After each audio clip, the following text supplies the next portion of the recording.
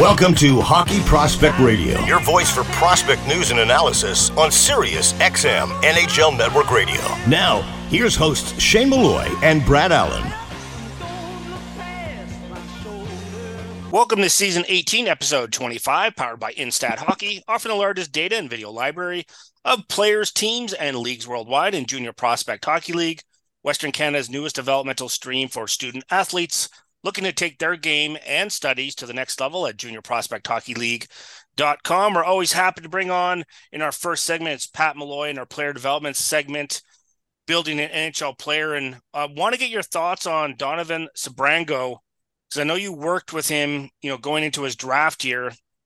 And what I found really interesting is because of the COVID year and there was the bubble, there was a large taxi squad in the NHL. A lot of the top players from the American League went there.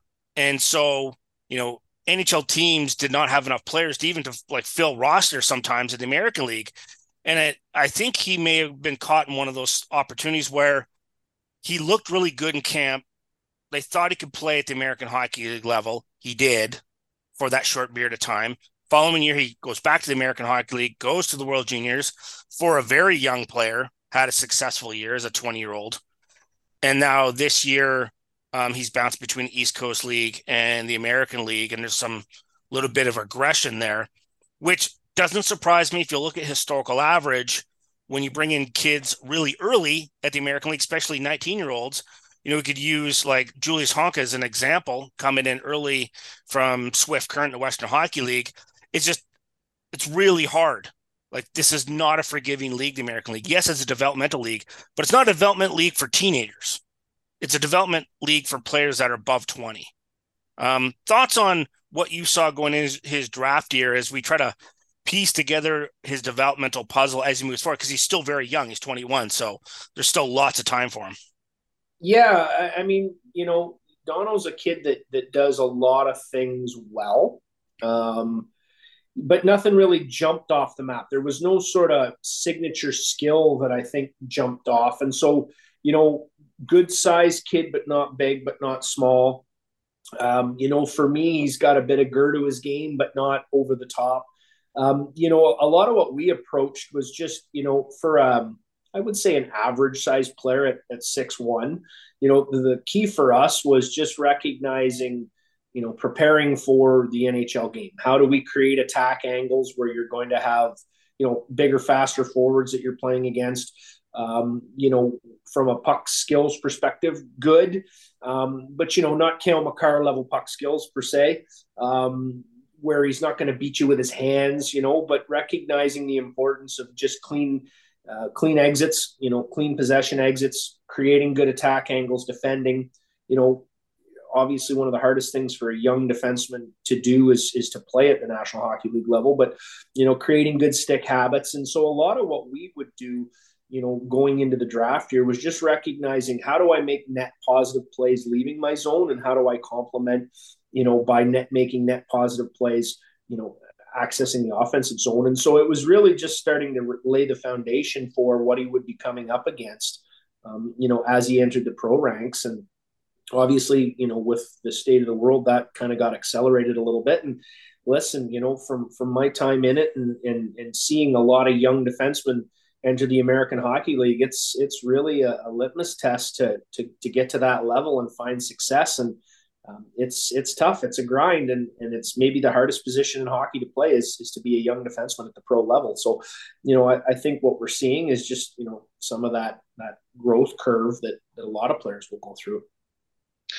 Pat, when you get a kid who's more of a well-rounded, as you mentioned, good at everything, master of none, kind of a Swiss Army knife defenseman, and then he's put into a system where I find with Detroit, it's the Eiserman plan. So defensemen are tall, huge, and generally he tries to find excellent skaters, right? And you look at the system with William Wallander, Simon Evanson coming in, Shia Boom. These are activating offensive defensemen.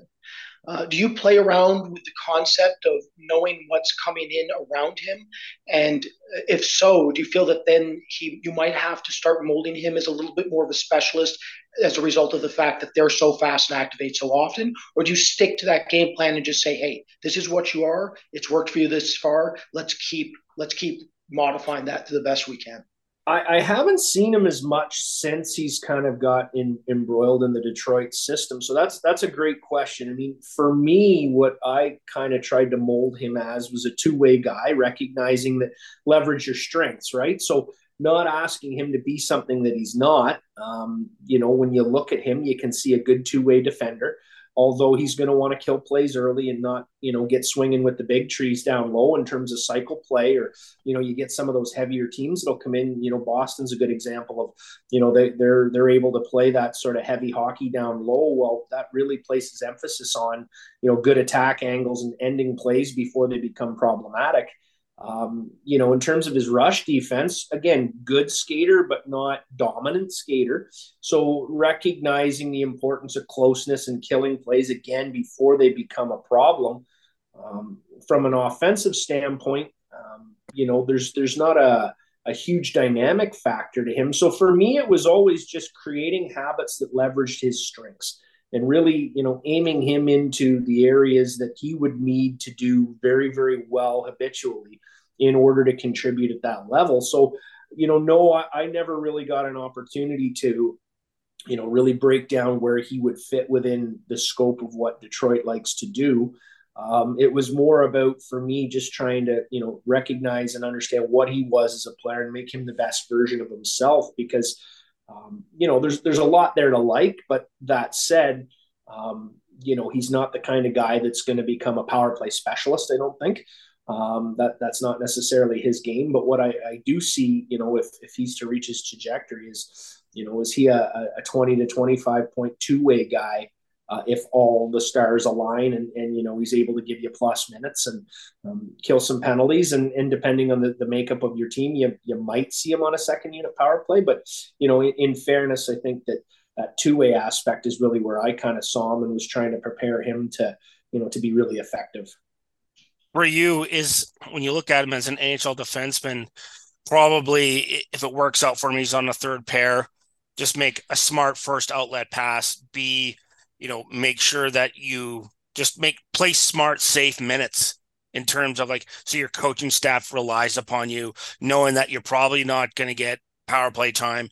And then if you're going to get second unit penalty kill, because there's going to be other defenders we talk about the Moritz Seiders of the world and the Simon Evansons, where these big bodies are going to eat up a lot of those minutes, because you need to have those type of players.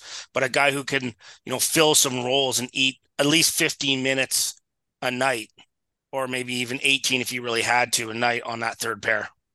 Yep. Yeah. I mean, I think that's, you get to that level, and that's one of the things maybe that getting to pro at that stage, where he's not really done identifying what he might become as a player, is one of those things where you see, that maybe that extra year in major junior allows you to sort of, what's the word, open a new pathway to performance, maybe from an offensive or a experiment a little bit.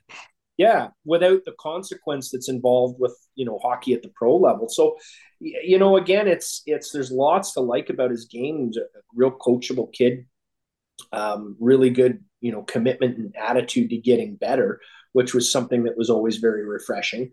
But again, it's difficult. You get to, you come through major junior, and obviously, in today's climate, everybody wants points, right? They want to recognize that, hey, I can generate from the back end, I can generate points. And sometimes it's lost that steady two-way hockey, being able to defend first and make simple outlets and plays that are the conduit to offense, is maybe just as or more important in many cases than being the driver itself, right? Not everyone can be the driver. And so, I think what we're seeing is a 21-year-old now, younger player, that's obviously transitioning to the pro game, and it's difficult. The American League, that's a grind, as we know, and recognizing how do I fit at the next level. So I think you see a little bit of that, is just finding what he's going to be, at that next level. Before we let you go, just thoughts on how many times we've seen younger defensemen be put into those positions, and then there's a level of regression, because they get some early success and then they get moved up the chain. right? You have success at, say, as a third pairing as a 19-year-old, but now you're moving up into the second pairing role and like against some like tougher competition. And then there's some adjustments in that. Yeah, I mean, it's everyone's pace and their development is, in a perfect world, obviously everyone would hit their stride early and stay there for a long time. That's just not accurate. I mean, it's always a different, and this is why there's no one size fits all approach to development. And, quite frankly, like, playing at a level is not just development. I mean, there's so much that goes into recognizing, here's what we see in your skill set. Here's what we, deem your trajectory to be. Here are some of the checkbox things that, from a DNA perspective, if to reach your trajectory, you need to be doing as a habit based on a daily basis. And you just hope that he's getting that at the level that he's at, because, the whole throw him in the pool and let him swim thing, that's one approach for sure. But I think we know there's other ways. And so, helping him figure out, what is the best case scenario for me as a player, and what's the plan going forward to get there. And those are always pivotal in those, those first couple 3 years post draft. That's I don't need to tell you guys, draft plus 3, draft plus 4, you are what you are at that point. So making sure that the foundation is poured to be the best version of yourself during those times is going to be huge. Pat, once again, thanks for coming on the show. A great insight on player development for Donovan Sabrango. We're going to take a short break on Hockey Prospect Radio. We'll be back right after these messages. Instat Hockey offers the largest data and video library of players, teams, and leagues worldwide, trusted by leagues, teams, coaches, and scouts at every level of the game. There is no better choice than Instat to help in the areas of evaluation, development, and exposure for your brand. Their unmatched database saves coaches and scouts hours of time, as individual player shifts and stats are pre-cut into separate playlists. Also, the option to edit, share, or download your own clips using Instat's video editing tools. Visit instatsport.com/hockey today for more information. Instat, the Institute of Statistics. The Junior Prospect Hockey League is Western Canada's newest elite developmental stream for student athletes looking to take their game and studies to the next level. The JPHL features professional coaches and skill development coaches, along with comprehensive practice, game, and academic schedule, allowing athletes to be successful in a more cost-effective model compared to similar hockey and school programs. To learn more and see why the JPHL is the ideal choice for your student athlete and family, visit juniorprospectshockeyleague.com. Outside Edge has built a reputation for guiding hockey players toward their potential and provides on- and off-ice development programs for hockey players. Outside Edge Hockey Development operates all programs on the philosophy of quality over quantity. Our strength, skills, and mental coaches understand the demands of the game and use this knowledge to develop strength, speed, and energy systems so our athletes can reach their potential. The Outside Edge programming features KPI-based strength and conditioning programs, skating, and skill development sessions for pro, junior, midget, bantam, and peewee. Contact us today at outsideedge.ca.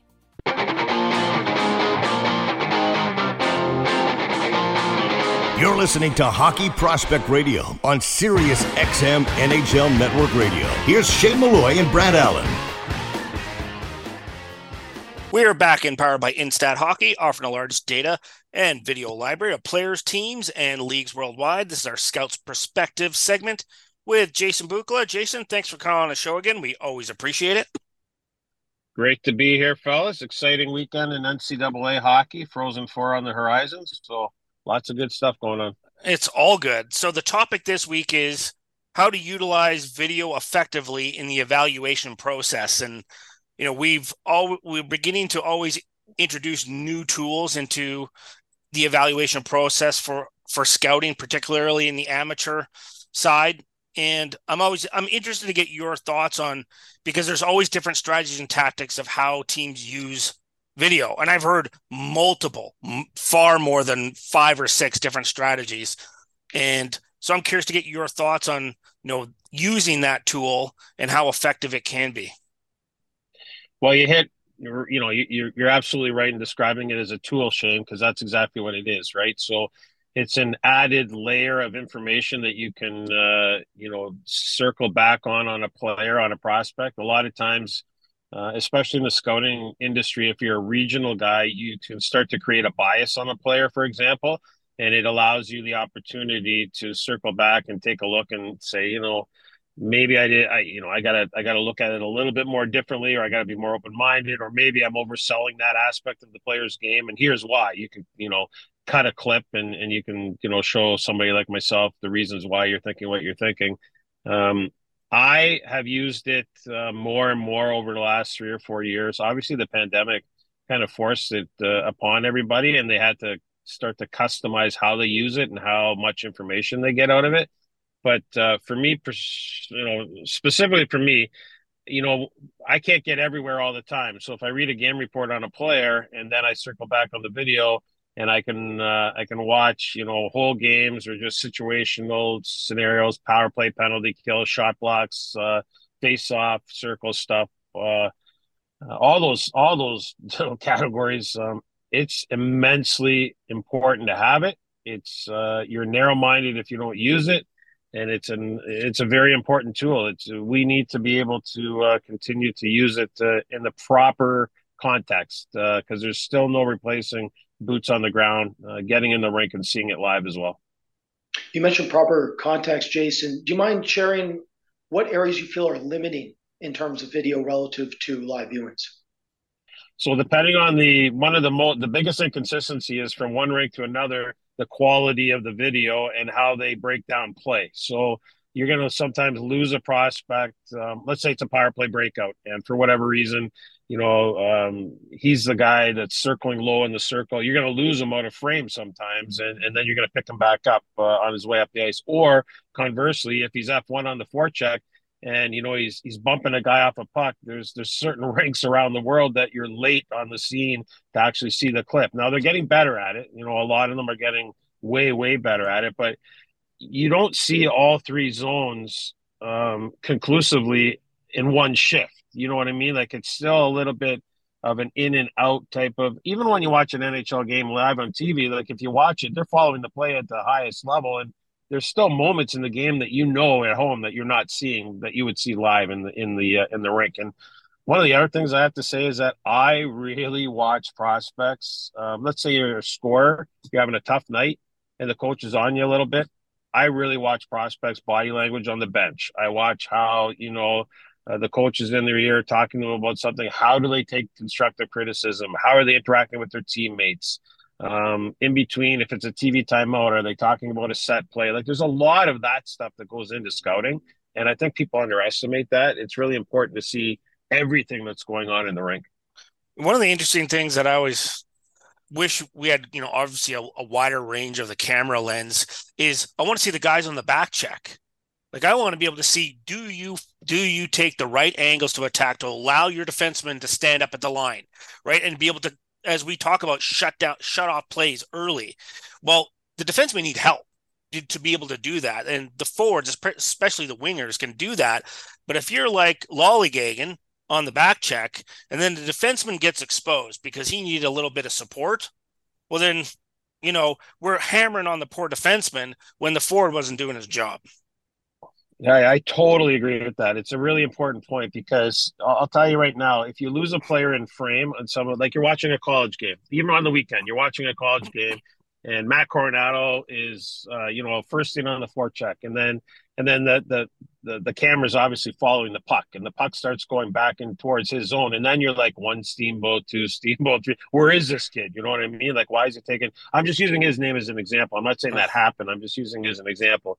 But it's extremely important, because part of the strategy, Shane, as you know, is that when you're pressing back as a forward, and whatever the system is that the coach has in place, and we all go to enough games to see what different coaches had different systems, they're going to press the play to a certain side of the ice to support their defense, for example. Like they might lock down a winger on the far side, and that moves the play to the center of the ice. Well, the forward has to be doing his job. Like, he has to identify, and his zone exits have to be as energetic as his entries, if you will. So that's a really important point, and that's why you have to be there live until all the rinks start to get better quality video systems in place. Do you feel there's a specific attribute that gets a bit lost on video relative to live? Because I know for myself, for me, it's skating. I find skating way easier to assess in live performances relative to video. Video, it took me years to get trained with the frame rate differences, camera quality differences, rink angles. It takes years. So I found that was the biggest difference. You have one specifically you find is very different. Yeah, I think you're on to one there. So for me personally, you know how scouts like to scout in different areas of the building. Some guys are center ice guys, some guys are corner guys, whatever. I'm an end zone guy. And so part of the reason I'm an end zone guy is I like to see plays develop in front of me. Like it's like a bowling alley. I'm seeing it all come at me. You know what I mean? One way. That's because you're a goalie. Well, that too. But I mean, except that I was always looking behind me, not in front of me. That's why I'm a scout, not a goalie anymore. But or that's a lifetime ago. But anyways, what I'm trying to say is that I can zero in on straight line mechanics a lot better that way if I'm looking at a skater, because I find if I'm on the side, especially on video, and this bothers me, I can see small area stuff. Brad, like quick to space and get on your toes, but open ice mechanics are best viewed for me when I'm staring at it coming at me, or I'm staring at it going away from me. Like, is he on plane out of the hole? You know what I mean? Or is he 10-2? Or, I'm giving you some examples here. So everybody's different, but that's one thing I think you're bang on that I wish there was more end zone quality where I could pick up the player and track him up and down the ice better. Yeah, for me, it's always the neutral zone play because the camera pans so fast to the zone entry. And you're missing what's going on there. That just drives me bananas. And then you're trying to piece that together. And then you're trying to like make assumptions. Okay, wait a minute. As that player comes into the frame, where was he before? Right. And you're almost like you're connecting the dots in your head and hoping that they're right. Because there's also we have to make, unfortunately, some levels of assumptions based on the quality of the video that we have. Well, I always come back to routes. Like I could talk to you guys about it forever, and people get tired of hearing me talk about routes. But there's routes to the play in all three zones, in quadrants almost. You know what I mean? Yeah. And part of watching on video, you have a hard time picking up how the play moved to the route, the defender or the offensive guy. Like if you're talking read and react, and you don't have the puck, like your route to pressure the puck to create a turnover has to be this. You know what I mean? So if you're attacking on straight lines all the time, obviously you're giving your opponent more options to move the puck sideways. If you're moving in and your route is more on a 45-degree angle, for example, now he's limited because the way you're guiding him into an area, you lose that on video a lot of the time, I find. So through the neutral zone is a great example. I mean, because you could literally lose 4 or 5 players on video while the puck's in the neutral zone, just because they're coming out of one zone and they're going to another zone. So in the neutral zone, Shane, I think you probably get frustrated by that. You're looking, you're like, okay, I have to wait a second to pick up everybody in the play now.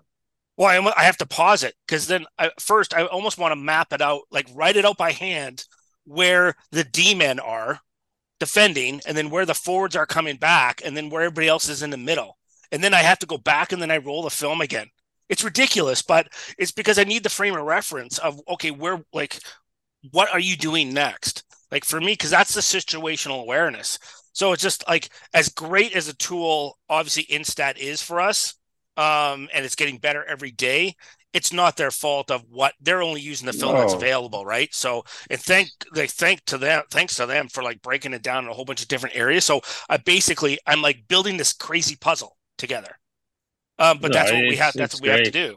Yeah. Yeah. Well, the one thing I would say though, and I don't want to get too long for you guys, but the one thing I would say, it's really beneficial when I'm breaking down goalies that I haven't seen for a while. Yeah. Because if you're seeing a goalie who's 70-30, 60-40, and you miss a start, you can circle back and you see a lot of good video on goaltenders. I think that's a huge benefit. Well, Jason, I want to thank you very much once again for coming on the show. Great insight on our topic, and look forward to speaking to you next week. Absolutely. Thanks, Shane. See you, Brett. It's Jason Bukala. We're going to take a short break. We'll be back right after these messages.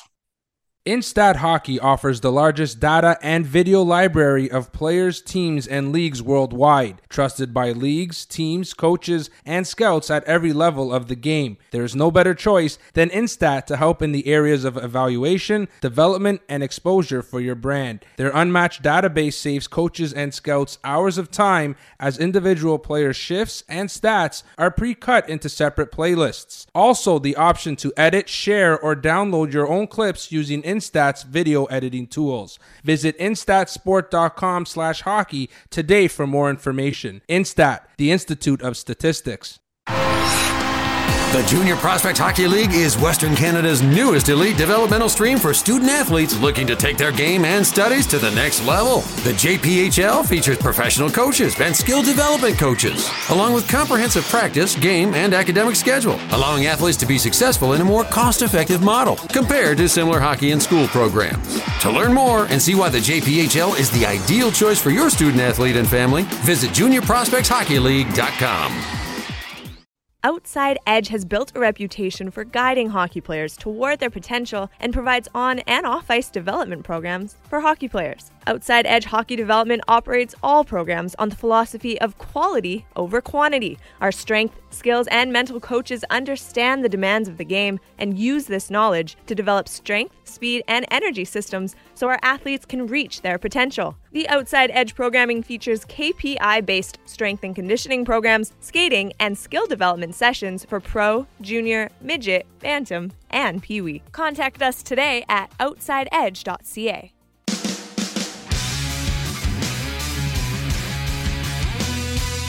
Welcome back to Hockey Prospect Radio. Here's Shane Malloy and Brad Allen. We are back and powered by Instat Hockey, offering the largest data and video library of players, teams, and leagues worldwide. We're happy to bring on Mike McMahon from the College Hockey News. We are going to talk about the Frozen Four. Now that all the regionals have been completed last weekend, we get to mull over what happened, but most importantly, what's going to happen. And I think first off, let's talk about Quinnipiac, because I give that university and their coaching staff a tremendous amount of credit, because that university doesn't get to dip into the national development program. They don't get to dip into the top end players that are coming out of the USHL most of the time. They don't get to tap into some of the best high school players. So they really have to recruit intelligently, carefully, and they go into obviously the BC Hockey League, Alberta Junior Hockey League, and they'll jump into Europe. And I give that organization, that university, a tremendous amount of credit, because they've been very, very competitive the last 5 to 10 years. Very competitive. So for me, I'm happy to see universities like that get rewarded through their hard work to get to the Frozen Four, to show not only their, like, obviously their players, but prospective players, but other universities that you can do it too. Yeah, and it's interesting because not only do they get those players, but they get them to stick around. And that's the difference, I think, too, when you're going after some of those older guys. Like Zach Metz has been around there for 5 years. Ethan DeYoung, like, their top players have been around. They're not, I mean, Colin Graff's a sophomore, but it's a lot of older players who they can get 4 years out of, at least 3. And it's so critical. It really is, especially at this time of year, I think. And they've identified guys that not only make a huge impact, especially in the way that they play, but that stay in the school long enough that they have the ability to make a big impact over the course of their career, not just on a single season. Yeah, and it gives them an opportunity to get viewed by scouts. And that's one of the other things is I never see players leave Quinnipiac in the portal. Notice that? Nobody leaves Quinnipiac. Yeah. Yeah, they've had a couple. But it's been guys that maybe weren't able to get in the lineup. It wasn't top end guys. It wasn't their top players. They've had some guys that have maybe struggled to get in the lineup that enter looking for a better spot. But they've also done a good job of recruiting guys out of the portal. Like Colin Graff was recruited out of Union. He comes over from Union after a really good freshman year, plays in the NCDC, which a lot of people, you don't really think a high end D1 talent coming out of that league usually, especially overagers. But he came into Union as a 20-year-old out of the NCDC and put up great numbers as a freshman, came into Quinnipiac this year as a sophomore, and is the number 3 scorer in the country. Like, it's just exploded. 100%. Let's talk about University of Michigan. Now, I know Hobie Baker talk is coming, and I know the committee is getting together to discuss that. And I can say this on the radio from all the NHL teams and NHL personnel that I've talked to, and in my personal opinion, if Adam Fantilli doesn't win the Hobie Baker, there's going to be some questions asked of like, what were you guys thinking? And perhaps we're going to have to purge that committee because yes, there's other candidates that are well deserving of the honor of being nominated. But from my perspective, I have not seen a player like that as a freshman in a long time that has had that level of dominance, not just offensively, but all over the ice. Oh, 100% agree. I am on the Hobie committee. I will be voting this week. Adam, the number one, we have to give our top five. The number one guy on the ballot was real easy for me. It's Fantilli. What is difficult is who ranks 2 through 5, because those last four, I think there's like 8 guys that you could reasonably argue could be in those 4 spots.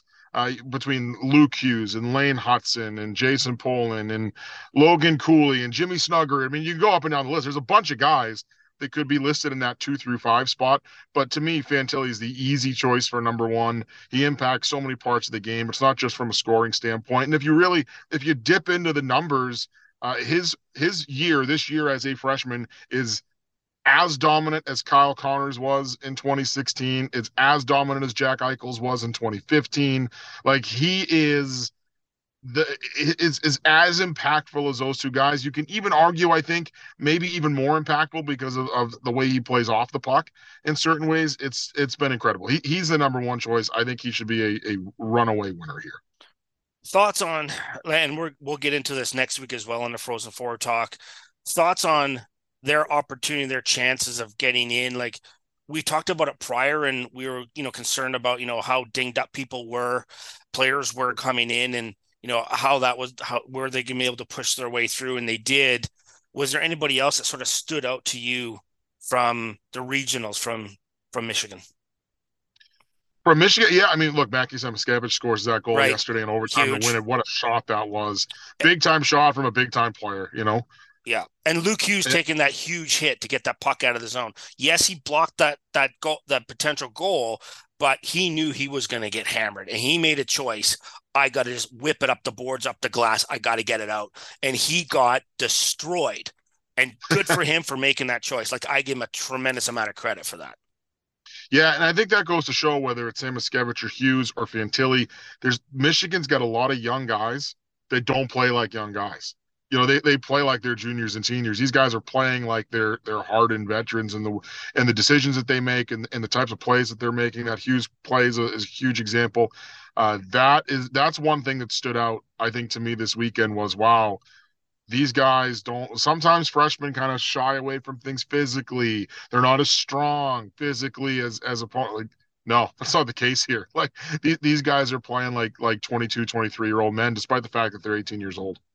Let's talk about BU, and we did mention like they had some injuries coming in. Guys were dinged up. We weren't sure how it was going to affect them. Clearly, they figured out a way. They got through it. So Bernie Corbett's pretty excited right now. I can tell you that for sure. I know he is. And how about Lane? I mean, oh my God, Lane Hudson. I mean, you knew how good he was over the course of the year, but we've really seen it through the playoffs, through the league playoffs and the NCAA tournament. His ability to get shots through from the point is amazing. I mean, it's like nothing I've ever seen. He's so deceptive. That's his number one skill. Is he's so deceptive that he always forces defenders to pause, and that just gives him that half second that's needed to do whatever he needs to do with the puck. Whether it's hold, pass it, shoot it, like just reset, recalibrate where everybody else is on the ice, and then make the correct play. I think that's his number one thing. Yeah, and he facilitates everything back there because of it. It's amazing. I mean, I've never seen a defenseman get the puck through. You go back, it was 2 weeks ago, but you go back to the Hockey Championship game, the game-winning goal in overtime, he got the puck through 4 people before it got to the goaltender. The puck went through 3 guys on Merrimack before it got to the goaltender. His ability to get pucks through is amazing. Like you said, it's his deceptiveness.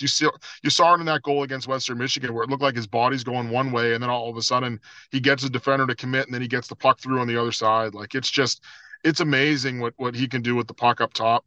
And I think that covers, for some of the guys there, because BU was banged up, and Weber is the biggest guy there that's out in the lineup, and he's part of that decor. Different, obviously, player than Hudson, but still plays an important role. And he's been amazing, and he's a guy that, again, we talk about Hobie. Fantilli's number one, but Hudson, I got Hudson in my top three. After seeing him live at BU, I have to agree. He's for me, he'd be number two. He's such a difference maker, and honestly, he made the difference between them making it to the Frozen Four. Like, he was the difference maker for them. Before we have to let you go, we of course have to talk about University of Minnesota and the Golden Gophers. Talk about thoughts on them as well, and who sort of stood out to you, as they pushed their way through to the Frozen Four. Kind of the same story as Michigan in the sense that they've got the younger guys that are kind of driving the ship there with Cooley and Snuggerud, and even Matthew Nyes, is still a younger player, but playing really, really well. Always, Matthew Nyes comes out to play all the time, but especially this time of year, it seems like.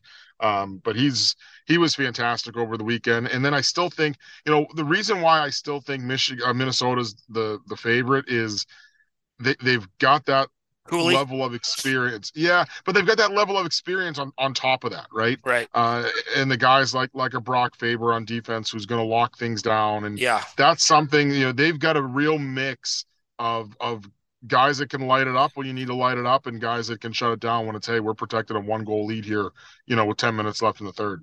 I would love to see Faber and Fantilli go head to head. Wouldn't that be fun? Because I think Faber is the best defensive defenseman in college hockey right now. Like, he basically destroys plays. He just shuts them down. Like, I don't want to say he plays a similar style when I watched him around that age as Mark-Edward Vlasic when he was coming into as a young defenseman as San Jose, and just destroyed plays. Just took away time and space and just stick and plays over. And so I would love to see that matchup. Like, I'm a fan of, yes, I want to see, big teams go against each other. I'm really about individual matchups, particularly players who I know are going to play in the NHL. And because to me, it's about, I'm just, testing them against each other. So for me, I think that'd be super fun too, as well. So I guess we'll sort of see how that all plays out. And obviously we're going to have another week to talk about the Frozen Four as well. And it's in a great location in Tampa. So, everybody's going to be streaming down there, right? It's going to be chaos with all, those 4 alumni. They travel well. So it's going to be fun. So for sure. Well, Mike, want to thank you very much for coming on the show again. Always appreciate it. Look forward to talking to you next week. And we're going to chat about the Frozen Four again as well. Sounds good. All right, we're going to take a quick break on Hockey Prospect Radio. When we come back, we're going to talk a little bit more about the American Hockey League right after these messages. Instat Hockey offers the largest data and video library of players, teams, and leagues worldwide, trusted by leagues, teams, coaches, and scouts at every level of the game. There is no better choice than Instat to help in the areas of evaluation, development, and exposure for your brand. Their unmatched database saves coaches and scouts hours of time, as individual player shifts and stats are pre-cut into separate playlists. Also, the option to edit, share, or download your own clips using Instat's video editing tools. Visit instatsport.com/hockey today for more information. Instat, the Institute of Statistics. The Junior Prospect Hockey League is Western Canada's newest elite developmental stream for student athletes looking to take their game and studies to the next level. The JPHL features professional coaches and skill development coaches, along with comprehensive practice, game, and academic schedule, allowing athletes to be successful in a more cost-effective model compared to similar hockey and school programs. To learn more and see why the JPHL is the ideal choice for your student athlete and family, visit juniorprospectshockeyleague.com.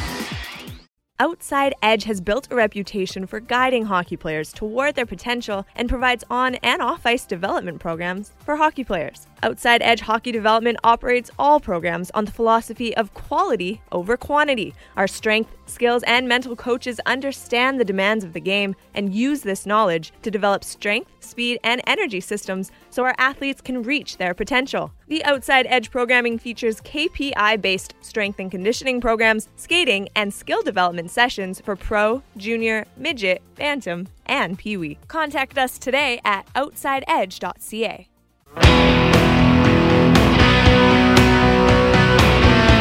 prospect news and analysis. This is Hockey Prospect Radio with Shane Malloy and Brad Allen.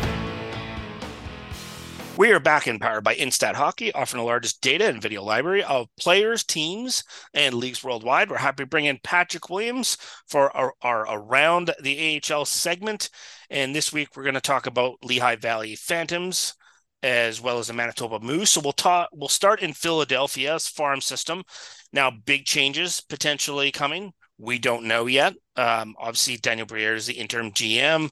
I would expect that they're going to name in the future a GM of Lehigh Valley. I know that's been bandied about that it was managed by both Brent Flair, their assistant general manager, and Chuck Fletcher, their former general manager.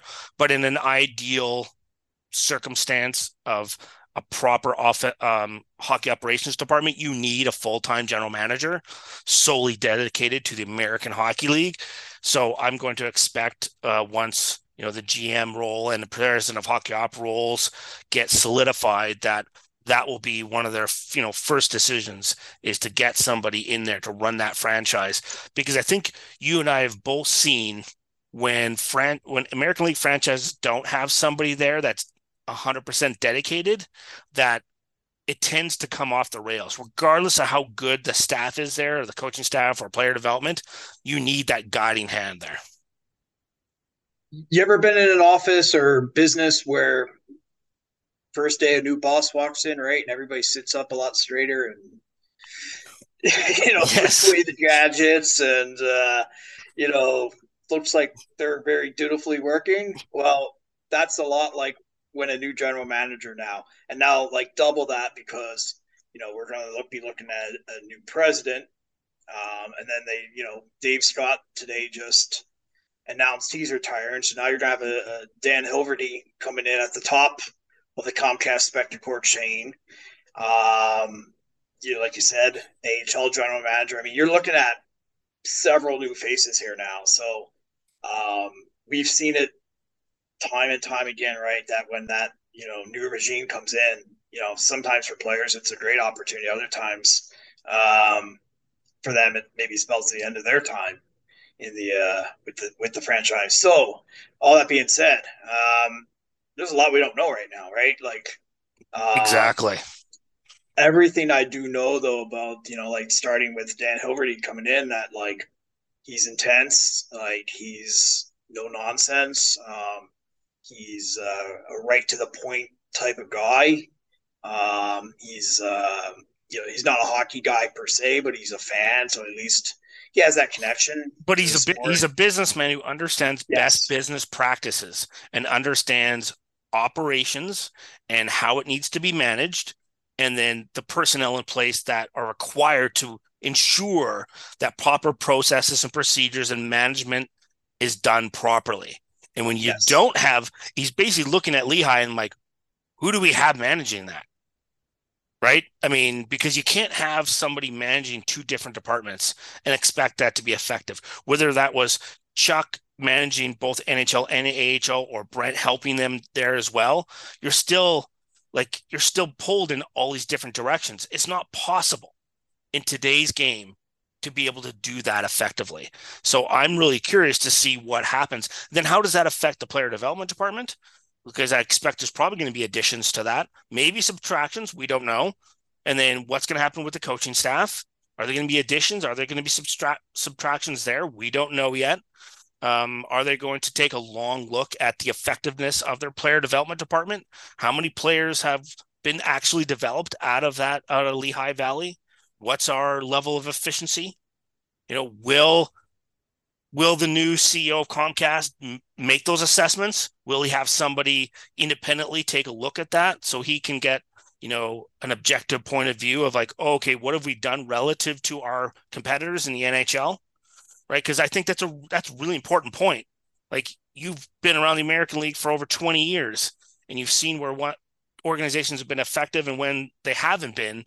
And I like to always see, and you like to see, is when an objective report and viewpoints come in and say, this is what you are comparative to your peer group.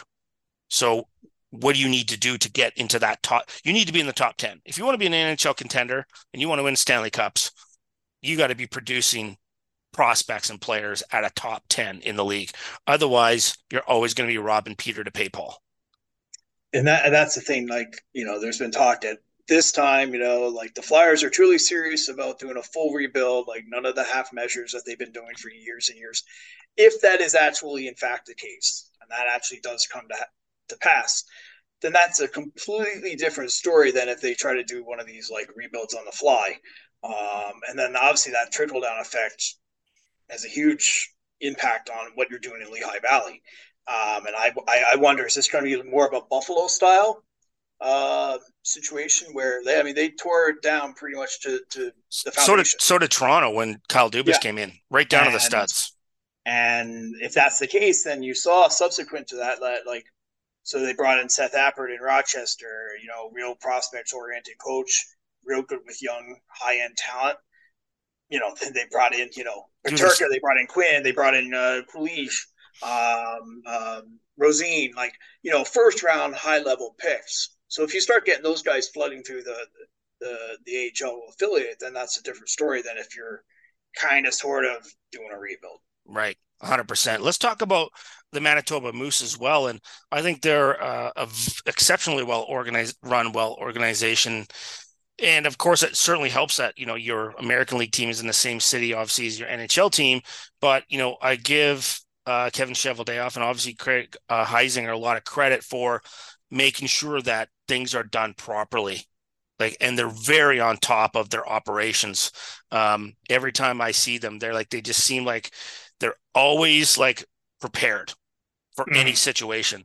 And having a chance to talk to Jimmy Roy about that as well in player development, he echoed that, is they're so diligent about their processes. Talk about how that helps that organization stay where they are, considering that they don't have a lot of money to throw around. Well, you mentioned someone like Craig Heisinger, and you look at his background, right? He was with the Manitoba Moose 1.0 yes. During the Vancouver years. And then obviously when the NHL returned to Winnipeg, he kind of now shifted into this role here, guiding the American League affiliate. So he's very familiar with both sides of that equation, the NHL side and the AHL side of that relationship. So I think that's the first point, right? And then they put a ton of resources in. I mean, the Moose are playing, or they practice out of the same facility as the Jets do. They added a $3.5 million addition to that facility strictly for the Moose. So you're putting real money behind that. Yes. I've been there. I can tell you from my time covering the Jets, it's the same thing, right? They don't cut corners on that sort of thing, right? Those players are well taken care of. Anything you need, you have. Because it is. In the Moose, case of the Moose, for example, there are, some obstacles that they face.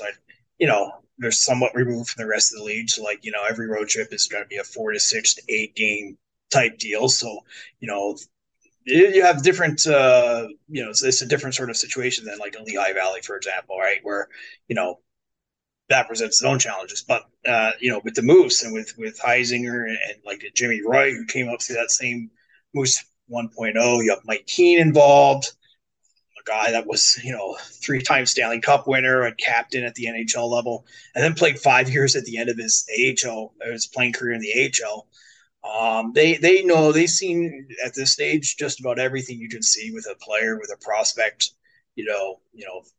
Player X or player Y is going through this situation or that one. They know how to handle that, right? And then you bring in a real experienced hand like Mark Morrison last year as your head coach. Yeah. And so, he's, for anyone that knows Mark Morrison, I mean, he's a real even keeled, not too high, not too low sort of guy. And I think he really fits that team well. And last year, it was a really well coached, really cohesive, tight team. And, it's much of that the same this year, right? They've had turnover in personnel, but that same culture carries over, from one year to the next, I think, because of the people they have at the top. Well, I mean, if you've ever spoken to, Kevin Cheveldayoff or Craig Heisinger or anybody in that organization, they're it's like they have ice water in their veins. One of the things I think Yes. I appreciate about them is that they get back to a equilibrium. Whether the team is high or low, they're just like there's no panic. Like it's okay. We've seen it before. No big deal. Work our way out of it. It's fine. Yeah, I'm very familiar with the Chevy press conferences where he doesn't give you much. Like he's like, but yeah, like that guy doesn't sweat. Like he's real calm. Same thing with Craig Heisinger. I've known him for years and years, and it's that same mentality. Like, and I think it serves him well, right? Like, I think what you don't want in player development, you don't want somebody with kind of a real like jittery hand on the wheel, right? Like you want someone that's going to be calm and not overreact too much one way or the other, with young players, because young players are going to have their highs and lows.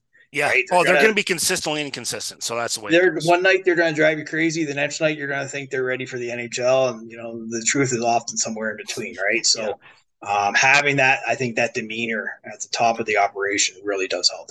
Absolutely. Well, once again, Patrick, I want to thank you very much for coming on the show. I look forward to speaking to you next week about more American Hockey League. So we're going to take a short break on Hockey Prospect Radio. We'll be back right after this.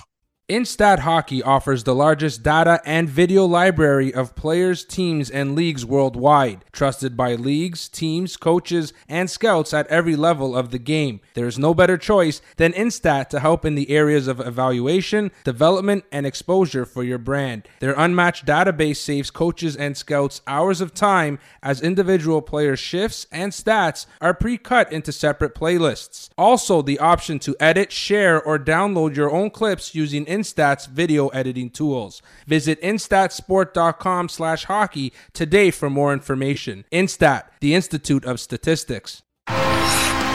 The Junior Prospect Hockey League is Western Canada's newest elite developmental stream for student athletes looking to take their game and studies to the next level. The JPHL features professional coaches and skill development coaches, along with comprehensive practice, game, and academic schedule, allowing athletes to be successful in a more cost-effective model compared to similar hockey and school programs. To learn more and see why the JPHL is the ideal choice for your student athlete and family, visit juniorprospectshockeyleague.com.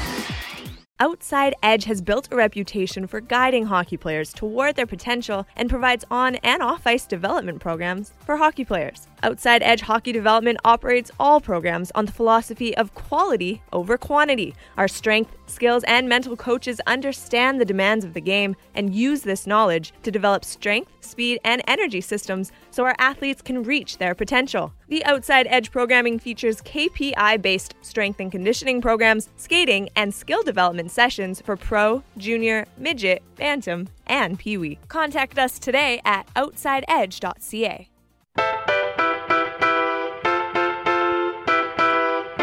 Welcome to Hockey Prospect Radio, your voice for prospect news and analysis on Sirius XM NHL Network Radio. Now, here's your hosts, Shane Malloy and Brad Allen.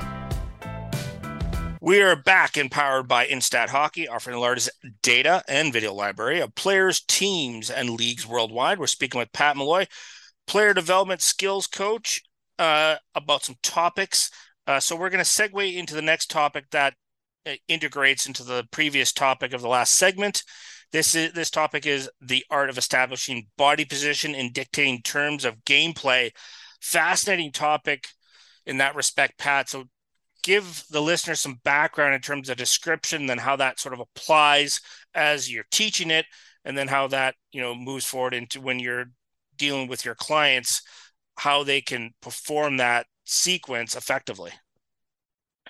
Yeah, I mean, I really think that body position with regard to puck possession and extending possession of pucks is maybe the biggest and most single, largest area that I'll find a drafted player, with my time, working in the National Hockey League with two clubs, when a player's drafted and comes to their first development camp, where you see them, in their first pro season in the American League, for instance.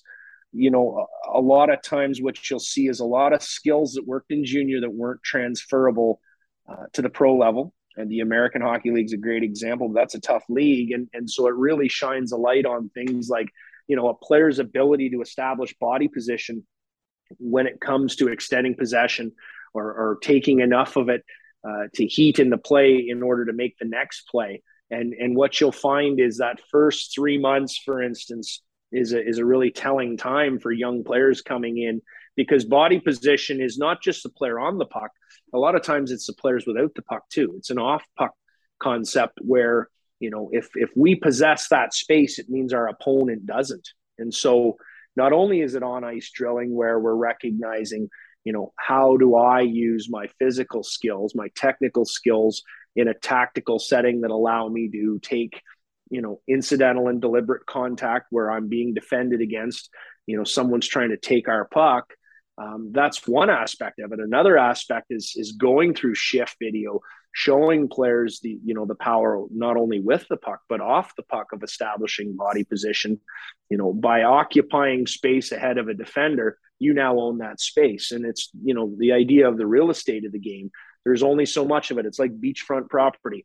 Once you own it, it's yours. And so ending races before they become races is such a key thing. If you look at some of the for instance, the best teams or players that will defend against very dynamic or electric players, I'll think of a Connor McDavid, for instance. What are the most successful teams at defending someone who's virtually impossible in one-on-one settings to defend?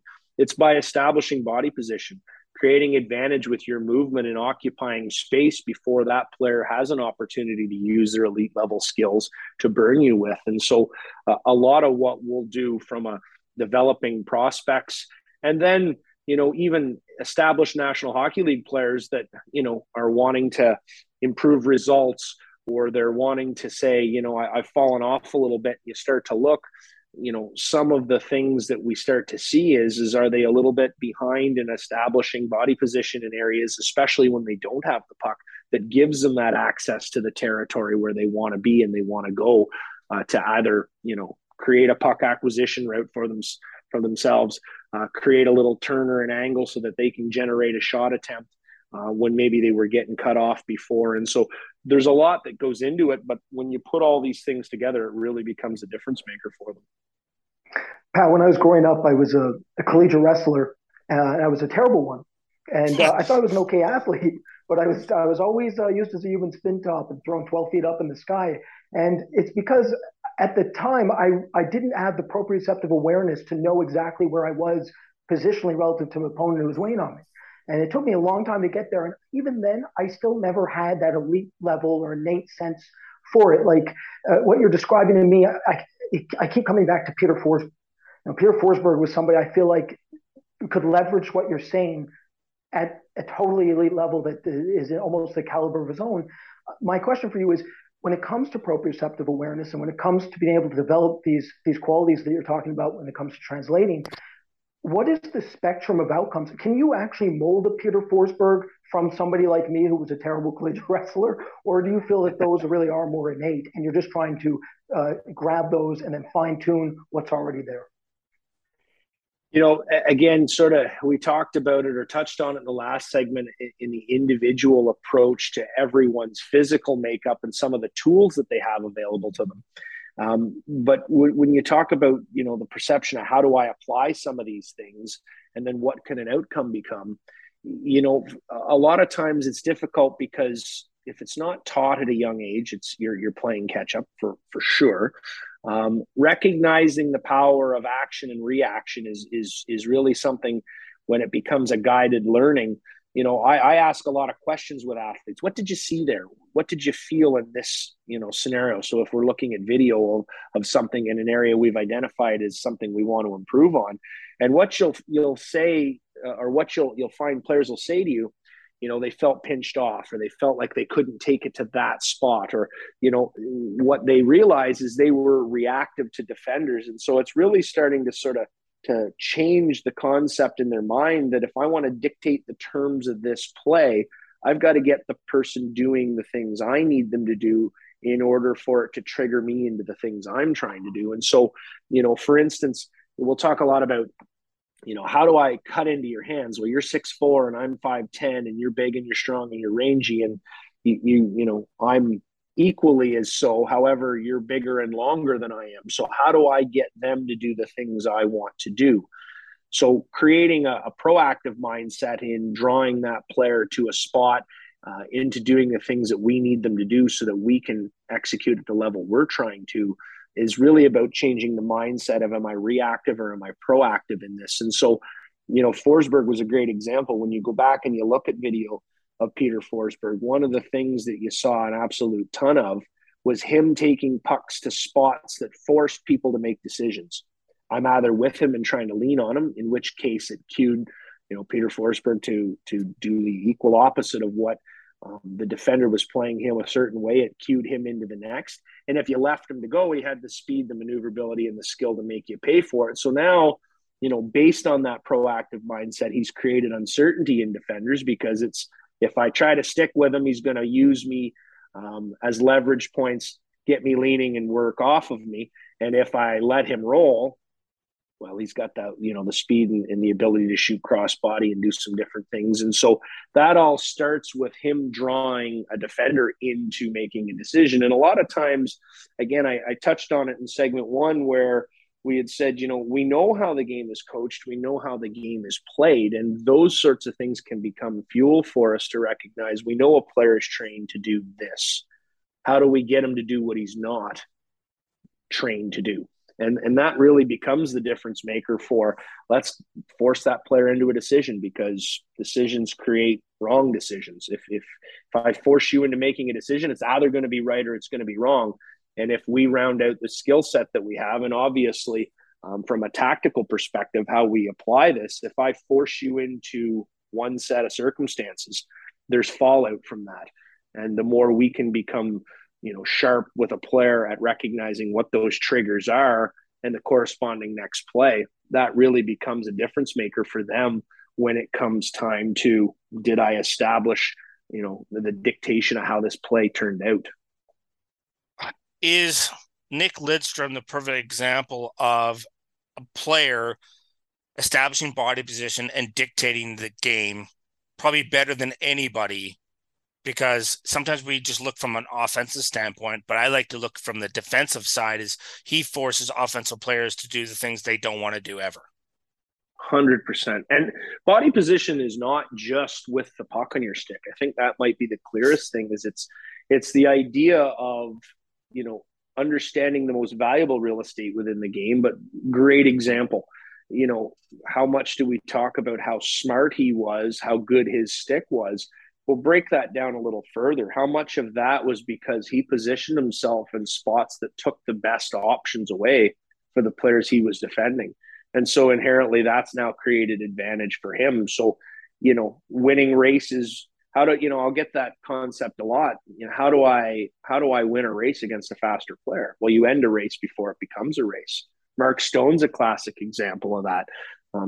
Here's a player who I think we can all agree, if you put him in a foot race with a Connor McDavid, we know who we're putting our money on. Yet he's ultimately effective because of his ability to understand off-puck movement, body position as it relates to, being preemptive in the way that he moves, so that he doesn't get himself into races he can't win. Nick Lidstrom, another, prime example of that, is the processing was such that, did you ever see Nick Lidstrom on a scramble? You don't find him scrambling for pucks ever. Never happens. Or getting into foot races. And that comes back to body position. And it's so effective and so important for every player on the ice, most specifically the players without the puck. 100%. So that was a great example. We appreciate that. Pat, once again, fantastic segments. We always appreciate it. And we certainly look forward to speaking to you next week about some more player development topics. Great, guys. Thanks for having me. That's Pat Malloy, skills and skating coach and player development. We're going to take a short break. We'll be back right after these important messages.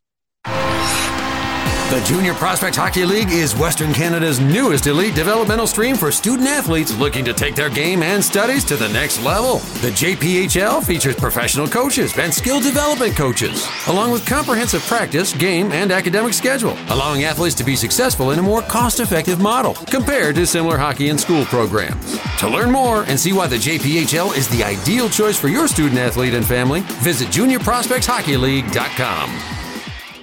Instat Hockey offers the largest data and video library of players, teams, and leagues worldwide, trusted by leagues, teams, coaches, and scouts at every level of the game. There is no better choice than Instat to help in the areas of evaluation, development, and exposure for your brand. Their unmatched database saves coaches and scouts hours of time as individual player shifts and stats are pre-cut into separate playlists. Also, the option to edit, share, or download your own clips using Instat's video editing tools. Visit instatsport.com/hockey today for more information. Instat, the Institute of Statistics. Outside Edge has built a reputation for guiding hockey players toward their potential and provides on and off-ice development programs for hockey players. Outside Edge Hockey Development operates all programs on the philosophy of quality over quantity. Our strength, skills, and mental coaches understand the demands of the game and use this knowledge to develop strength, speed, and energy systems so our athletes can reach their potential. The Outside Edge programming features KPI-based strength and conditioning programs, skating, and skill development sessions for pro, junior, midget, bantam, and peewee. Contact us today at outsideedge.ca. You're listening to Hockey Prospect Radio on Sirius XM NHL Network Radio. Here's Shane Malloy and Brad Allen. We're back and powered by Instat Hockey, offering the largest data and video library of players, teams, and leagues worldwide. We're continuing to talk about player development with Pat Malloy.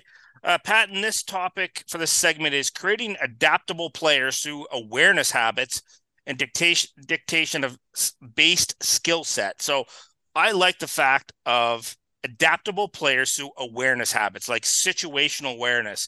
So talk a little bit about how you help create more adaptable players with understanding that that's really a mental acuity that you have to end up then translating into a practical on-ice performance. Yeah, I mean, video is a huge tool, but I find a lot of times video is used in such a disciplinary way. Is that a way to put it? In that, you know, as a coach, if I sit down in a video session and say, you were here, you should have been here, you should have done this, you should have done that, there's really no guided discovery for a player. I'll start in situations, especially revolving around how do I create adaptability in a player, by asking questions. What did you see? What did you feel? Where was the pressure coming from, in your opinion, in this situation? And from an adaptability standpoint, how much of their decision-making was, well, I was doing this because I needed to get the puck here because I knew that if I turned it over that I wouldn't see the ice again, or, it was better for me just to shoot the puck than it was anything else because then I'm credited for a shot on net and, I stay out of the doghouse, if you will. From an adaptability standpoint, for me, it really starts with understanding the journey the player's going through, number one, and then number two, having them, when you talk about the practical sense of things, I'm a huge believer of having skill to solve problems in on-ice settings, but that doesn't come from me or from anyone giving them the answers. It's, all right, so if the problem is I need to possess this puck, and I need to extend possession long enough to make a higher percentage first play, second play, corresponding play, what problems do I have to solve? Well, the problems might be, well, there's a threat to my possession. There's a defenseman bearing down on me, rolling me up the wall, or, various levels of coverage coming my way. What's the play here? So really creating environments that are unpredictable for players and having them recognize, all right, from a higher percentage standpoint, did I expose pucks? Did I move on touch? Did I create changes of angle? Did I lure people to the places that I can now recognize? Here's a cue. I've got someone reaching that has chased me up the wall. That's a cue for me to move into the next set of things that I know can extend this. And I can now understand the ability that I've created a reaching defender. Now I'm going to dictate the terms because their body weight is off. They've played their card. Now I'm in a situation where I can cut, roll, or make the appropriate play. So for me, the adaptability component really comes down to, I've got a toolbox full of technical skills. How do I relate those to tactical settings? And what are my cues to be able to dictate the situation as it sits? In order to optimize adaptive ability on the ice. Or I kind of split processing between adaptive and preset processing. One conversation we had, Pat, we were discussing how you prefer not seeing preset handling on the ice. And does it come back down to what we're discussing now is the reason why is because if a player is looking to do a preset move set, they've basically limited their options and then put themselves in positions where they're going to get trapped and that they can't get out. So is that why you focus so much on adaptive handling and making sure that they have a more fluid and dynamic handling skill set? 100%. I mean, one of the things that you find specifically with younger players, if they can skate, they really want to just skate. If they've got incredible hands, they really want to err to let's just use hands. Those things in unit, are isolated skills. They don't necessarily transfer to the next level in terms of effectiveness. What might have worked in junior is probably not going to work at the pro level. So recognizing if I have a strong base of hand skills, for instance, rather than that be the thing that I lead with, how can I blend skating the game appropriately to create a scenario where I can allow the strength of my hands to become effective versus just an isolated skill that got me to this point? How can I evolve that in terms of, can I adapt the way that maybe I use that skill based on the situations? What can I do to create the cue that I know works well for me in terms of leveraging my strength as hands without it becoming a detriment to the play because I err to the only strength that I feel that makes me confident or comfortable and that I possess. And so, adaptability comes from recognizing pattern awareness. I mean, we've talked about this in past segments where we know the game and we know how it's coached. And for instance, offensive zone settings, we recognize what the defending team is trying to do, and we recognize how that impairs our ability to do freely what we want to do. So using that information and becoming adaptable can I create situations with my movement, with my preemptive movement versus reactive movements to create a setting that allows me to succeed versus being completely reactive throughout a shift. But all the while knowing I have an adaptability that if it plays this way, I have this skill set to be able to counter and vice versa. Pat, I mean, when you talk about that, the player that comes to mind is Mark Stone, because I think he has really strong adaptive awareness, and his habits are very much adaptable because he's not the fastest skater. He's an effective skater, but he has really good hands.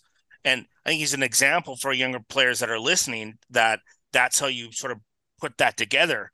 And, I thought it was really interesting about solving the right problem.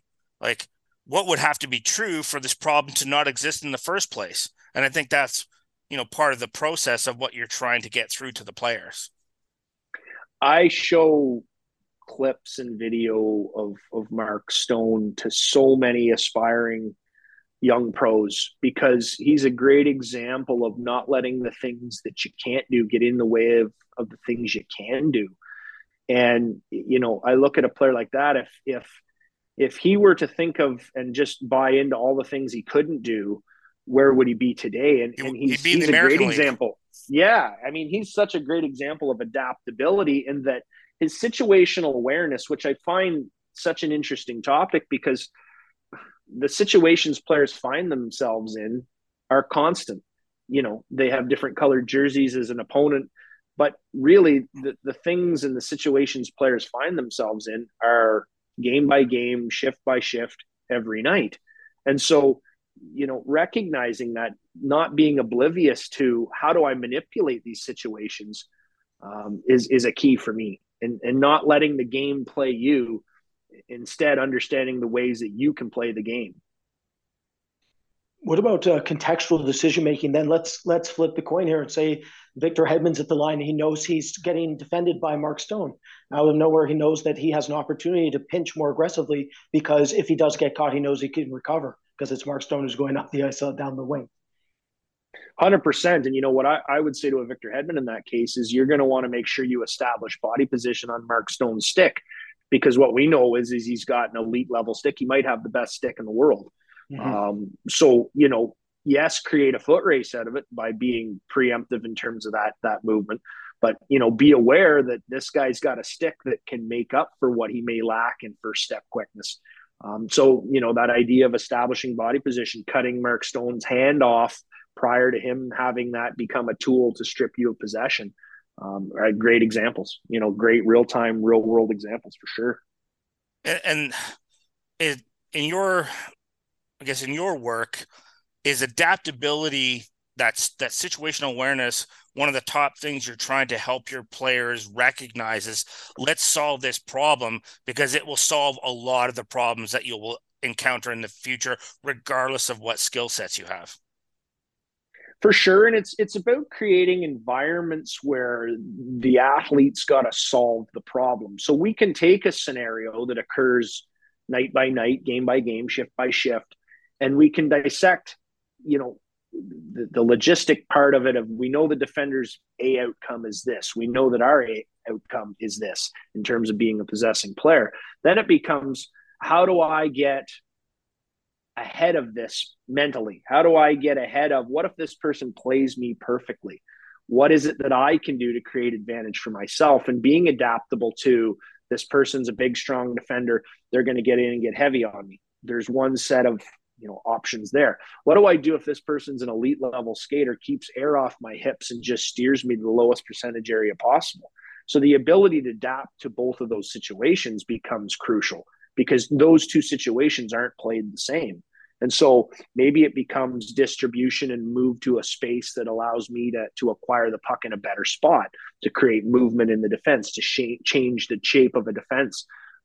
Maybe it becomes, the situation is, I've got to be a little bit more proactive with my contact. I've got to, initiate contact and those sorts of things. So it's about guiding them to the solution, not creating a situation where, 1 + 2 = 3. Right, exactly. Well, Pat, thank you very much for coming on the show once again. We love the insight on player development, and we look forward to speaking to you next week. Great, guys. Thanks so much. That's Pat Malloy, player development and skills coach, skating coach.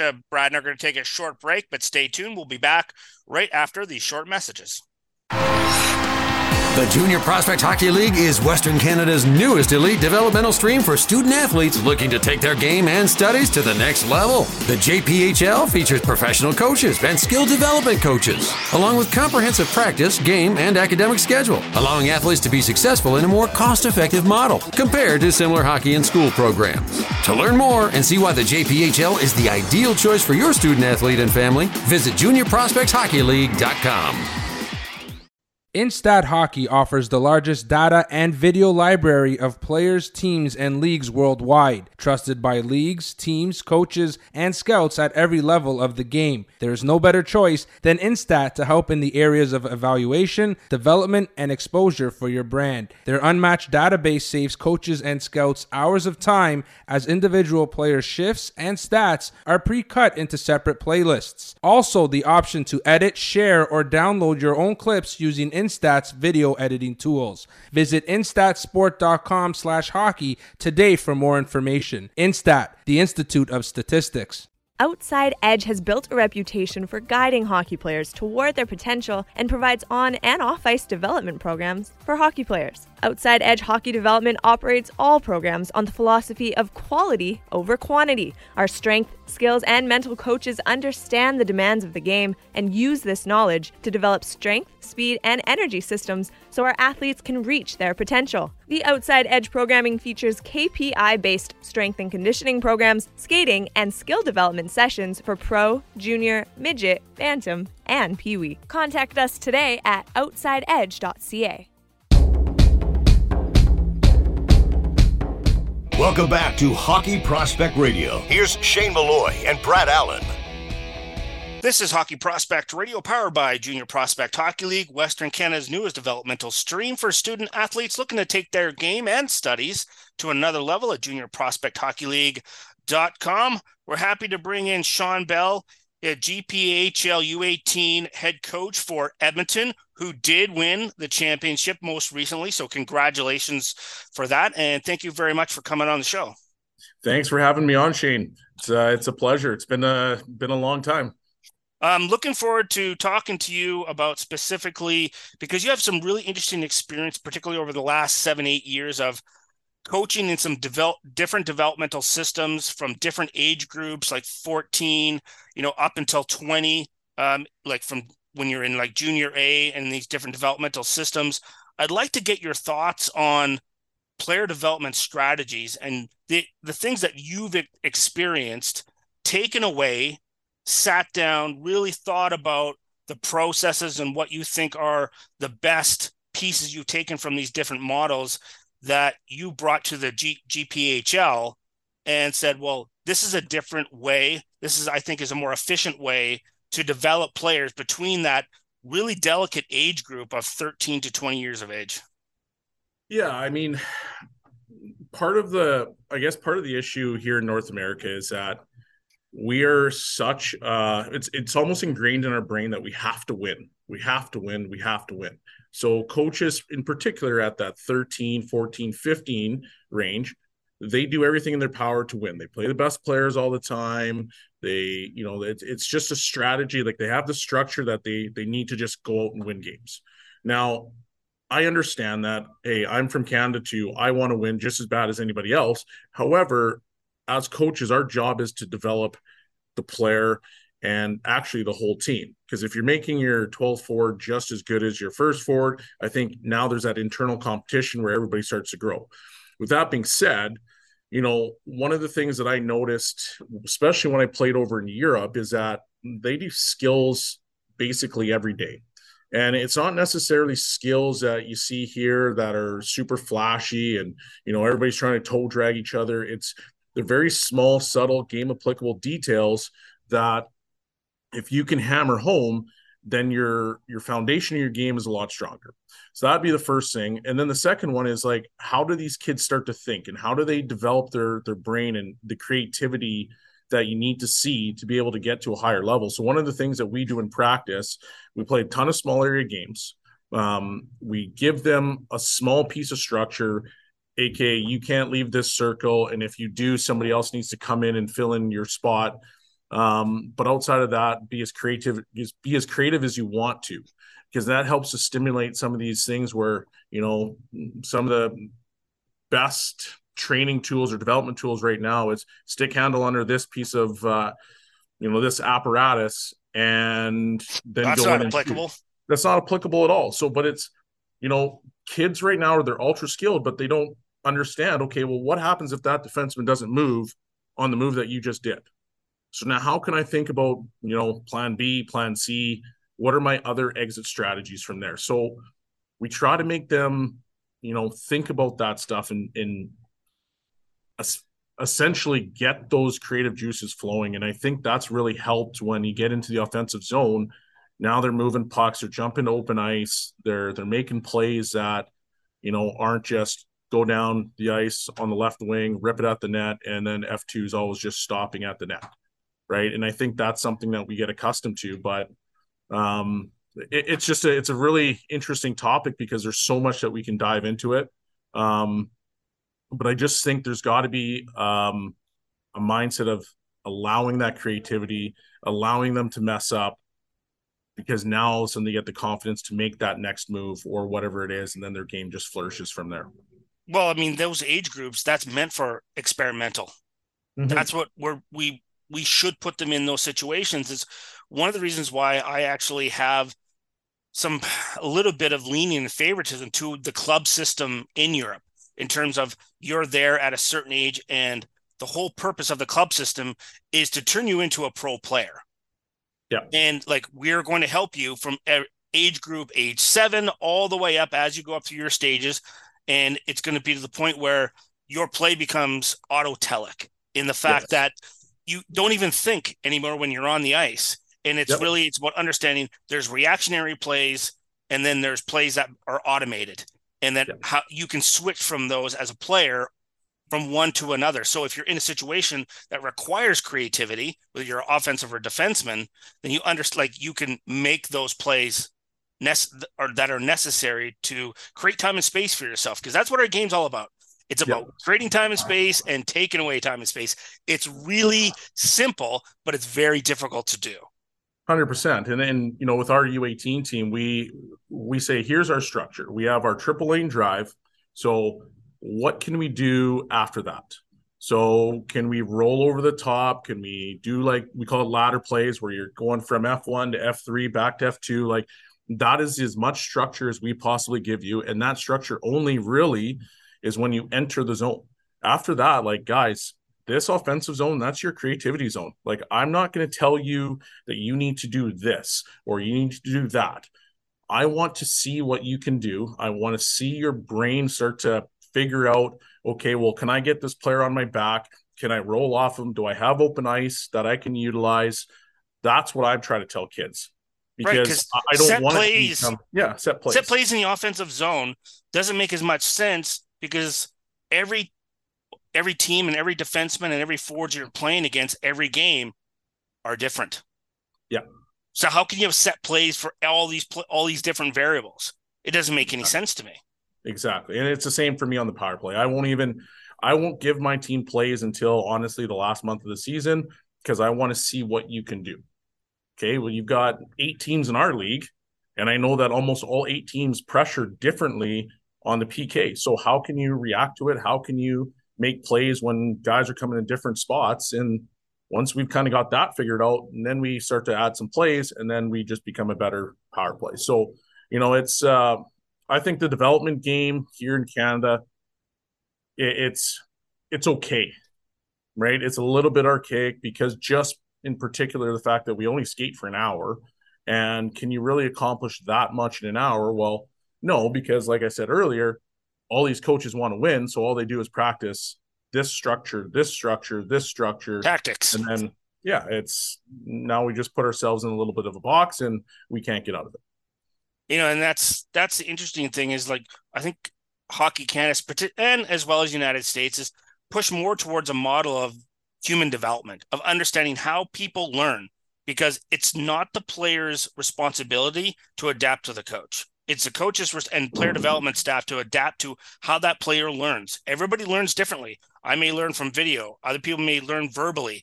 Like, there's a different way. That's why I sort of rail against when the players go back to the bench and they look at pads, and other coaches get mad at that. But you have to understand, that's how these players have learned their whole lives, because that's how they learn at school. Yeah, that's exactly right. And, the other thing I learned when I was in Spruce Grove is just, like, active coaching. And, you're not always trying to give a guy a negative critique about his game. Maybe it's as simple as, like, hey, man, that was a great play. Like, what did you see there? And just trying to help them understand, like, what's going on in the game. And that active coaching, like, we've incorporated it on our bench. And, our bench is loud, but there's always feedback coming, whether that's positive, whether that's negative, whether that's corrective. It's just always coming. And now players are starting to open up, and they're saying, okay, well, like, I can self-critique myself, saying, yeah, that wasn't a good play because of these reasons. Now your hockey IQ is also expanding. Exactly. What part of it, like, the understanding I'm trying to learn as well, is you have to understand from what the player sees. What did you see in that circumstance? How did you feel in that circumstance? Right. And that's the only way you're going to figure out from what their perspective, because your perspective as a coach is entirely different. Yeah. Because they're the one that's on the ice. So you have to, like, take that information and meld it, and then be able to find some type of information that's going to help them understand what the next steps are, to help either correct that or to reinforce what you have done. See what you did there? Okay, what did you see? What did you feel? Yes, that was successful. These are the reasons why. Yeah, exactly. I couldn't have said that any better. And that's what I'm fascinated is like taking different developmental models and integrate them. And I think because of the club system in Europe, it's allowed those coaches to be more, I guess, not necessarily as effective, but they focus more on player development than the actual of it before anything else, because winning will come when the process is good. 100%. And the other piece of it too is that when you're in those systems in Europe, you're practicing every day. So now Western Canada, well, I would say, Western Canada for the most part is starting to come to Ontario, but all these academies are now popping up everywhere, and they're adopting that model of where you're practicing every day. Now, we can get in another conversation of whether that's good or bad for these kids. However, these kids have developed their game. They're a lot more polished as they come in. But now it's just about identifying exactly what they need. Is it more about trying to develop guys? Is it more about trying to winning, et cetera, et cetera? But, for us, we practice for an hour and 15 minutes every day. And, obviously we have our days off when we need it, et cetera. But we really, really try to focus on the development side of things. And for us, here's our 15 minutes of skill at minimum every single day. Shawn, I want to thank you very much for coming on the show. Great insight on player development, particularly at the younger age group, and look forward to speaking to you in the future. It was a pleasure. Thank you so much, Shane. That's Shawn Belle. We're going to take a short break on Hockey Prospect Radio. We'll be back right after these messages. The Junior Prospect Hockey League is Western Canada's newest elite developmental stream for student athletes looking to take their game and studies to the next level. The JPHL features professional coaches and skill development coaches, along with comprehensive practice, game, and academic schedule, allowing athletes to be successful in a more cost-effective model compared to similar hockey and school programs. To learn more and see why the JPHL is the ideal choice for your student athlete and family, visit juniorprospectshockeyleague.com.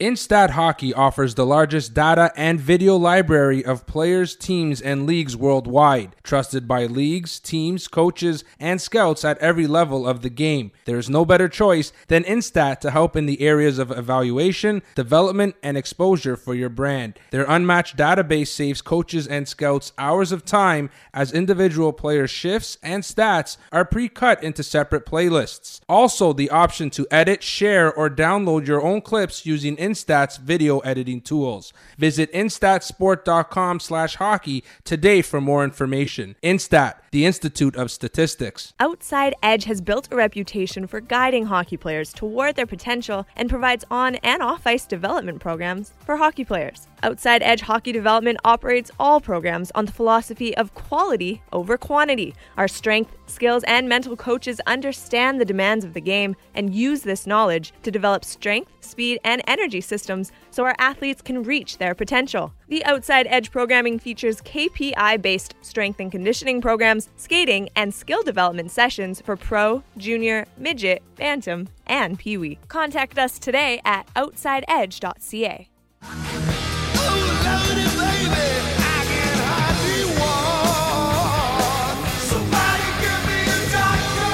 Prospect news and analysis. This is Hockey Prospect Radio with Shane Malloy and Brad Allen. Welcome back to Hockey Prospect Radio on Sirius XM NHL Network Radio, powered by Junior Prospect Hockey League, Western Canada's newest developmental stream for student athletes looking to take their game and studies to the next level. Always happy to bring on Dave Poulin for our Behind the Curtain segment. And this week's topic is managing internal and external expectations on prospects in the system. And why I think this is a really interesting topic. I had a conversation with a PR staff member in the NHL. It was quite a few years ago, and they weren't going to give me somebody to come on the show as a guest. And I said, hey, that's up to you. That's fine. But I said, at the end of the day, I said, you don't want me to control your message. Like, don't you want to control your message and frame your narrative around your prospects? Because I think it's not wise to let me to control your message. These are your players, right? And I'm not saying that everything I say is going to be taken as gospel on our show, but we're on NHL Network Radio. And if the fans are listening, and we're going to editorialize either way, so wouldn't you want somebody to contribute to that? Because at first he was just balking at us. And then 24 hours later, we got a guest. So thoughts on, managing those internal, external expectations, particularly now with this is really the information age. I think it was easier to do before social media, but now with Twitter and all the other social media platforms and the advent of podcasting and blogging where anybody can do that now, you don't need a key to get into the door to be a media member. That really you can do it. Anybody can do it. And yeah, it certainly is tougher. No question, Shane. It's tougher, but I'm not sure which is tougher, the internal or the external. And I say that amongst your own people, it's very challenging. And part of it is the way the system is built. It's an absolute that you have to have push from the bottom on entry-level contracts. I mean, at any given point, you have to have a handful of minimum contracts, entry-level contracts, once you've started to pay your high-priced players. And if you're getting good, you've started to pay your high-priced players. So once you get a half a dozen of those on the books, you have to look at the other end of it and say, we've got to have prospects and we've got to have them coming. And, it starts on draft day. You draft a player. Have you ever heard anyone walk out of a draft and say, oh, man, we have a tough day in there? Wow. Yeah. No, everybody they love all their players. Everybody loves them. And you have to think that, a fair assessment is probably, everybody can get 0 to 10. A lot of people can get 0 to 15 or 1 to 15. A lot of people can get 1 to 20. Once you get into that lower third of the first round, you've got some variances. You've got likes and dislikes. And so there's another 10 people outside of the first round who got their first rounder, who someone they had placed highly in the first round. So the expectations are always high leaving draft day. And then the development starts, and you want your development department to be, incredibly positive with this young group. You've got, development camps. You've got indoctrinating kids to the newest of sports science, of everything else. And you want to see progression. And it's very important that you handle each player individually. You have your blanket system, obviously, but Shane, I think the most important part is understanding everybody develops at a different rate, and there are a lot of different places where players can develop. I was an NCAA college coach. I think some kids are perfectly suited to the 4 years of college. I've also had players that I've watched and I've coached who I knew were ready ahead of that. And, I want players to dominate at some level. I want players to be used to being the big fish, to be used to being the best player. Because once they get to the National Hockey League, there's a lot of good players. And if you haven't been able to take over and know what it's like to be the best, you might have a hard time surviving as a third or fourth liner. And so I think from a confidence standpoint, everybody wants to play up, even as kids. The 8-year-olds want to play with 10-year-olds because they can. Well, at some point, I want you to be the best. I want you to be the very best and dominate the league you're playing in and have that feeling and have that dominance. And so, we had some different cases where there was a lot of pressure on us to bring up a Nazem Kadri. And, he goes back that first year at junior. He's playing with London. He'd been traded to London, playing with London with the powerhouse. And even when he started with us in the American Hockey League, and it wasn't until a weekend when we went out to St. John in Newfoundland and played against them one weekend. And Dave Andrews, the commissioner of the AHL, was there. And Nazem was so good that weekend in both games. And Dave said to me, that's one of the best performances I've seen from top to bottom in the American Hockey League. So outside source, no reason to say that, and just saying, he's got to be pretty close in your mind. And he was. But you want that finishing touch. You want him to know what that feels like to be the best in the American Hockey League for the confidence he's going to need when he gets to the National Hockey League.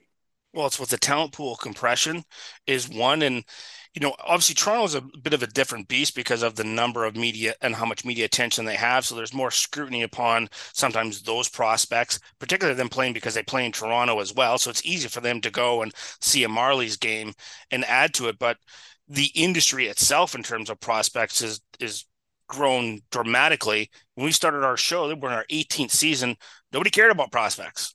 Like I had media members tell me, why are you doing that show? No one cares about prospects. But eventually we knew that was going to change, and we have a whole industry in itself. How much do you think that, we've contributed to it, of course, we helped start that, but how much do you think that outside influence affects what's going on, not just necessarily internally, because there's other stakeholders. Like there's the business side that listens, there's the ownership that listens, there's the friends of the owners that listen. You guys get bombarded inside that. And of course you got to push that outside noise away, but there's always external stakeholders that like to push the buttons because they hear and they hear. Still has to be, it still has to be your system. Of course they hear. And, free Jake Gardner for the Toronto Marlies was the big statement at one point because he was playing well in the American League. But if you're confident in your development system and the people you've got running your American Hockey League team. And, you've got to have a constant influx of players. And then it gets to a point where you're going to build up a surplus. If you're a bottom team and you get a number of draft picks and you're going to build up a surplus of prospects, you have to decide who the ones are that you want to keep. And then you're going to move forward and use some of them as collateral to accelerate the process of your NHL team. And you have to be confident in your knowledge of who you're trading away and who you're keeping. It's constant because the other teams, they do such a great job of scouting in the American League. They're in the buildings every single night and they watch and somebody, quite frankly, may fit their team better than it fits your team just because of the way you're built and what your needs are right now. So they are certainly to supplement your own team, to push up in the talent pool, but also they're assets to move if you need to acquire from the outside. How much do you think it's important for the team to talk about their prospects openly in programs like this and other programs so they can control the message of how the player is developing, in a positive way, but in a fair way too as well? Ultimately it's up to you to decide. And there's no hiding players. And, everybody's going to have their own judgment. I may really like a kid and you may look at him and say, I don't think he's got a chance. And there's two scouts that are veterans sitting beside each other just because he's not your flavor. Maybe he doesn't fit your team. Maybe he doesn't fit your system. Maybe I see a big stay-at-home defenseman. You're like, I don't have a place for him in my lineup. And, I want all puck-moving guys. And so there's all different flavors, and that's what makes the beauty of the game. But I think teams are, there's all kinds of rating systems and we used to rate our guys all the time internally. That's the important one. But you're constantly, I want my scouts to come in and see my American League team as well. The guys that they've drafted, I want to see them, have them play in the American League and see them play in the American League. And the one little tweak I would like, Shane, I'm just going to throw this in. I think, once a player has played arguably 2 years in the CHL, if he's good enough that he can move on, but not quite good enough for the NHL, I'd like some sort of chip, if you will, that, maybe once a year, once every 2 years, if a player was drafted in the first 2 rounds of the NHL draft, if he's played a certain number of games in the CHL, then he can move forward to play professional hockey ahead of being, fully aged out of junior hockey. And I think that's something that won't surprise me if we see that at some time in the near future. It's to protect the junior leagues. They want their star players back. I get it. But sometimes, and Morgan Riley's one that comes to mind, where it would have been in his best interest to play, in the American Hockey League rather than go back to junior for another year. Absolutely. I agree with that 100%. This has been another episode of Hockey Prospect Radio on Sirius XM NHL Network Radio, powered by Instat Hockey, offering the largest data and video library of players, teams, and leagues worldwide, and Junior Prospect Hockey League, Western Canada's newest developmental stream for student athletes looking to take their game and studies to the next level. You can listen to the show on your favorite podcast or on YouTube, and follow us on Twitter at HP Radio and hockeyprospectradio.com. Thank you to all our guests, and we will see you at the rink.